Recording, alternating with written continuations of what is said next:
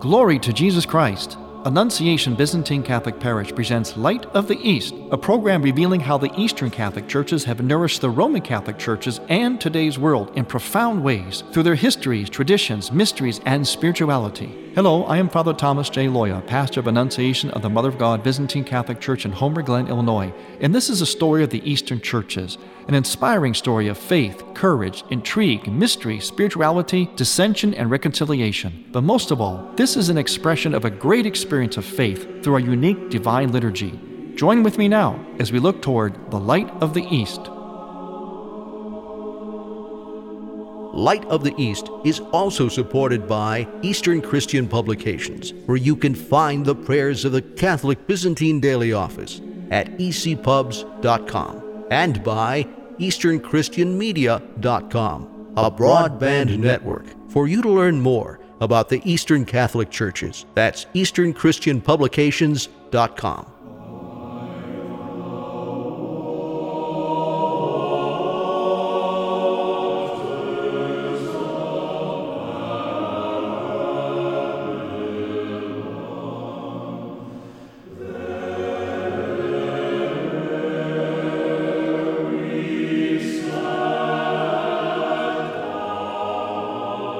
Glory to Jesus Christ. Welcome to Light of the East. I'm Father Thomas Loya, your host.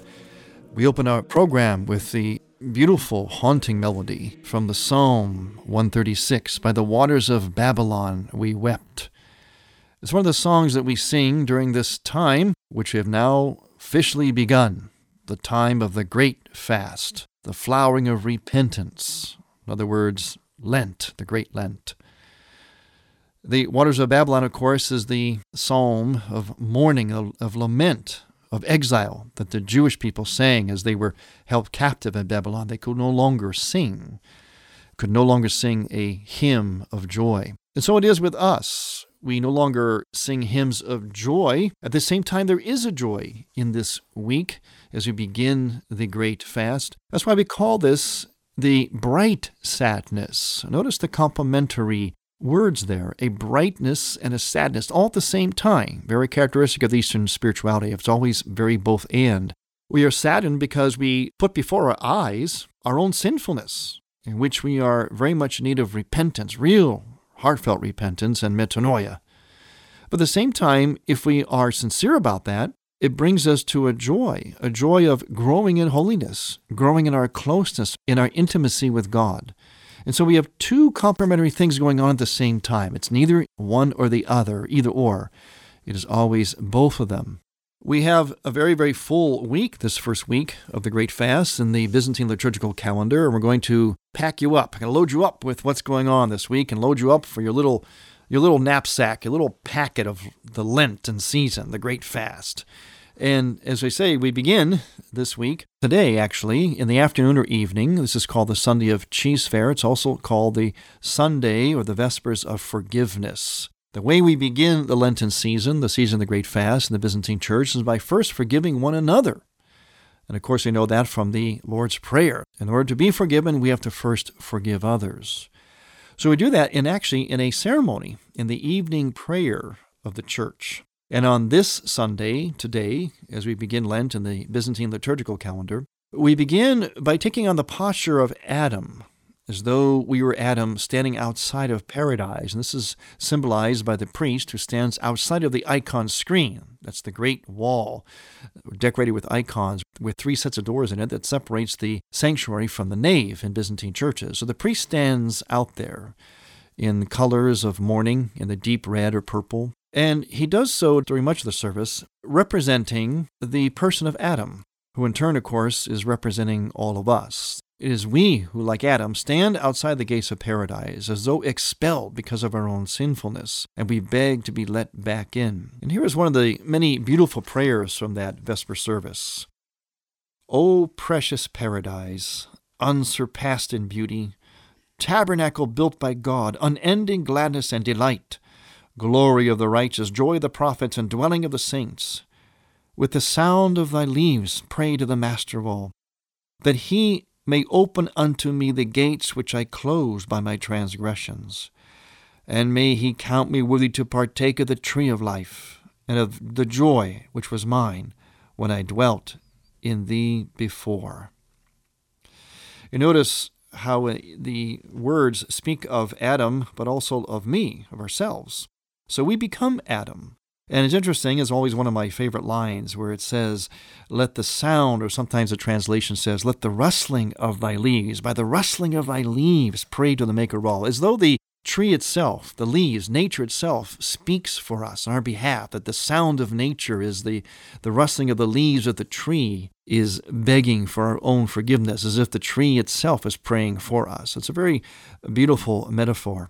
So the service continues, and at one point, towards the end, we have a mutual forgiveness, the ceremony of forgiveness, where the priest actually turns to the people and asks for their forgiveness. And they, in turn, come forward to him and ask for his forgiveness. And we all form a line in which we embrace one another and beg mutual forgiveness from each other. What's interesting about this is that this is a custom done in the evening every day at most Eastern Christian monasteries. But on the season of Lent, as Lent begins on Cheese Fair Sunday, or the Sunday of the expulsion of Adam from paradise, or also Forgiveness Sunday, it has several names, we take this custom from the monasteries and transfer it to the parishes, so that we as a parish family, as a parish community, knowing that we are all sinners, we beseech God's forgiveness by first asking forgiveness of one another. And so the great fast begins. The first week of the flowering of repentance begins.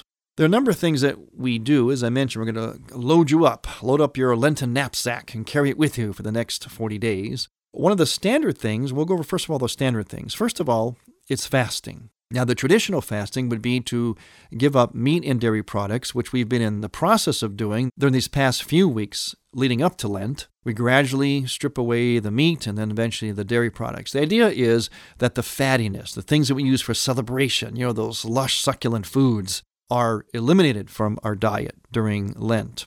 We do not use foods in which we celebrate. We use foods that are non-celebratory foods. So we abstain then from meat and from dairy products, and that is the traditional strict fast. It's not mandatory for everybody, but highly encouraged. At the very least, we give up meat and dairy products on Wednesdays and Fridays during the Lenten season. The reason we fast is because fasting has a way of amplifying our prayer. And we find fasting many places in the Scriptures.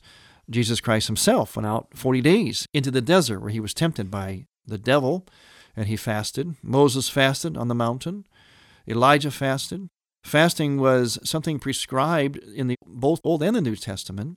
And also, fasting was prescribed for 40 days because the number 40 is a very biblical number and also is a way of preparing for baptism. See, a lot of what we do during Lent in the Byzantine tradition has its roots in the preparation for baptism. And these preparations got extended into what we know is the full-blown practice of the Lenten season. So fasting helps us to hold back, to pull back from a lot of things that we think we really need or that we're dependent upon. And we are always amazed at how dependent we have become on things, especially certain foods, certain habits, certain things. So we fast, first of all, from the foods. The reason for that is because the fathers of the church believe that if you can master that carnal appetite for food, you can master just about anything else as well. So we start with the gut. We say no to the gut. We say no to our carnal desires, or those things of the fleshy aspects of life. Not that they're bad. It's just that we sometimes can become too dependent on them. What we determine is to be normal eating is oftentimes, when you pull back from it, is actually rather or a bit excessive eating. And we don't really realize that till you pull back from it and you get an objective view. But fasting is not just from food alone. Fasting is above all from anything that is sinful. As St. John Chrysostom said, he warned us during the Lenten practice not to abstain from meat, yet devour our brothers and sisters. So the abstinence is first and foremost from sinfulness, from not only consuming food, but chewing on or consuming our brothers and sisters by gossiping and criticizing and idle talk, idle chatter. And we can fast from anything that is actually a part of our regular routine. For instance, our smartphones. Not that we have to limit them entirely, but let's face it, we have become completely obsessive and addictive to anything with a screen and buttons on it. They often say that young children today suffer from videophilia, nature deficit disorder. They're inside in front of a screen pushing buttons all day long, far too long. And that can be very obsessive, very addicting. So backing off from that. See, fasting doesn't necessarily have to mean totally abstaining. It could be just backing off the dial, letting go of some of that. And you'd be amazed at how addicted we really are, or something like addiction. We have a hard time imagining going without these things. And that's precisely why we need to focus on these things and pull back from them. Remember, if you pull back from one thing, it enables you to pull back from something else. So never do anything isolated. Always do several things on several levels. The first and foremost is the level of food, of the fasting from food, meat and dairy products, in whatever form you want to do it. You could do the full-blown traditional fast, which I highly advise. It's only 40 days, or you can do various forms of that. And then back off from other things on other levels. Sometimes it's good to say no to yourself in almost every aspect of your day. For example, let's say you normally have that second cup of coffee. Just say to yourself, you know what, I'm only going to have one cup of coffee. So you notice I didn't tell you not to have the coffee, although that would be great too. But you can even do things like just backing off. A littlest thing. I'll take that second helping. No, I'm not going to take that second helping this time. I'm going to maybe watch my favorite show tonight. Well, no, maybe I'll skip it tonight. I'll watch it next week instead. So you can do it in varying degrees, but you have to always do something. And what's really helpful, I find, is if you do it in the various aspects of your life, not just in one area. You can do one area in a more major way, such as the fasting, but also go into every little other aspect of your life and just say little no's to yourself. You'll be amazed at how freeing that is, and how to say no in one area enables you to say no in other areas, especially areas that are tougher. When we come back, we're going to continue to fill up your Lenten knapsacks so that you can have it to carry with you on your way through the journey of the Great Fast. I'm Father Thomas Loya on Light of the East. Light of the East's mission is Christianity's reunion, and to tell the story of the Eastern lung of the Catholic Church, we need your support. In order to keep Light of the East on the air, you can make a donation now by writing a check to Light of the East and mail it to Annunciation Parish at 14610 Willcook Road, spelled Willcook Road, Homer Glen, Illinois, 60491. With your help, we can keep Light of the East's illumination bright.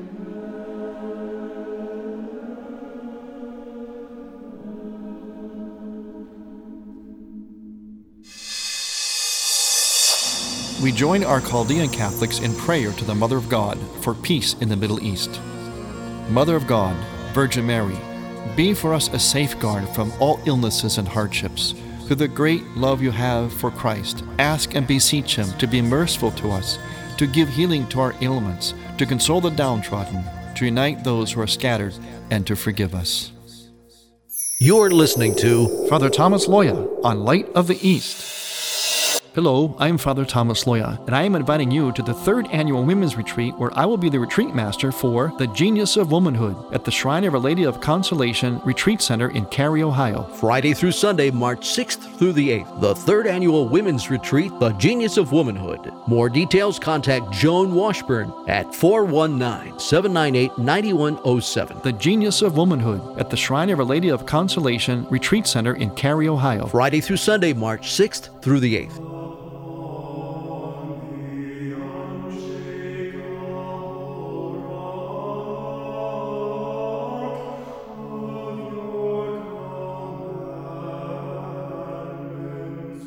Welcome back to Light of the East. I'm Father Thomas Loya, filling up your Lenten knapsack to carry with you all these great Lenten goodies of the Byzantine liturgical tradition to accompany you on your journey. And we do see Lent as a journey through the great fast.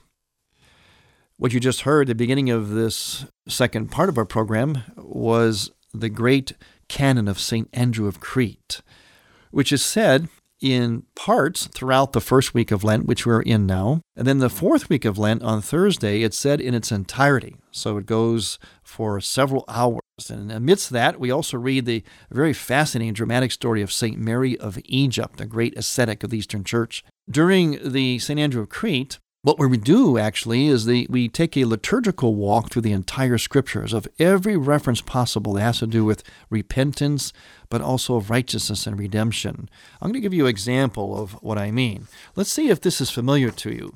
Picture to yourself, my soul, the rod of Moses striking the sea and making hard the deep by the sign of the Holy Cross. Through the cross you also can do great things. Aaron offered to God fire that was blameless, undefiled, but Hophni and Phinehas brought to him, as you had done, my soul, strange fire and a polluted life. In my soul and body, O Master, I have become like Jannes and Jambres, the magicians of cruel Pharaoh. My will is heavy and my mind is drowned beneath the waters, but do you come to my aid. Were these names and events familiar to you? I suspect not, although maybe they are. But I suspect not. But that's precisely the beauty, the brilliance of this canon of St. Andrew of Crete. It goes through even things that might ordinarily be rather obscure passages, not well-known passages of Scripture, especially from the Old Testament, that have to do with any kind of sin, rebellion against God, rebellion against the order, the covenant, but also examples of redemption. So it's a magnificent walk through the Scriptures, a penitential walk, the St. Andrew of Crete canon, the great canon. Again, said each night in the first week of Lent, and then all in its entirety on Thursday, the fourth week of Lent. Along with that, during this first week, we also will be attending the pre-sanctified liturgies. During the Lenten season, we do not have what we would call the regular divine liturgy or Eucharistic liturgy, but we still have the reception of Eucharist itself. So we suspend the usual celebration of the liturgy during the week. We do have it on Saturday and Sunday. But we still need the nourishment that the Eucharist can give us to sustain our spiritual journey. And so what the Church came up with was this ingenious service called the Pre-Sanctified Liturgy, which is basically an evening Vesper service with Old Testament readings and liturgical texts, and along with that, the reception of Holy Communion. But this reception of Holy Communion is very, very elaborate. It's probably the closest the Eastern churches would come to the custom in the Latin Rite Church of benediction and Eucharistic adoration, because Eucharist is taken in procession. Everybody bows down. In fact, they prostrate before it. And there is very beautiful solemn melodies and lots of incense. And Eucharist is used to bless the people and then also to distribute to them so they receive Holy Communion. So it's a very, very Eucharistically based service, at the same time coupled with the evening prayer. It's called the Pre-Sanctified Liturgy. And usually in parishes, that is celebrated on Wednesday and Friday. It can be celebrated each day of the week, but largely it's celebrated at least once or twice during the weekdays of the season of Lent in the Byzantine liturgical calendar. And then there is one of the mainstays of the Lenten season in the Byzantine tradition, the beautiful, very meaningful, very poignant and indicting prayer of St. Ephrem. And these are the words: Lord and Master of my life, spare me from the spirit of indifference, despair, lust for power, and idle chatter. Instead, bestow on me, your servant, the spirit of integrity, humility, patience, and love. Yes, O Lord and King, let me see my own sins and not judge my brothers and sisters, for you are blessed forever and ever. Amen. You may have noticed there are 3 verses to this. And in between each verse, we do what's called a full prostration. In other words, we go all the way to the ground. You kneel down and then touch your head to the floor.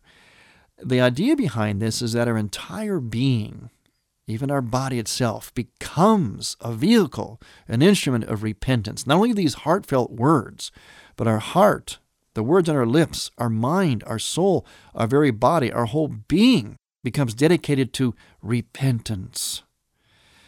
This prostration, which is one of the signature actions of the Lenten season in the Byzantine liturgy, is done during this Ephraim prayer, but also during the pre-sanctified liturgy, and it's most famous for its use in the Canon of St. Andrew of Crete, which we just spoke about. In fact, we actually do a couple hundred prostrations on Thursday of the fourth week of Lent when St. Andrew of Crete is done in its entirety.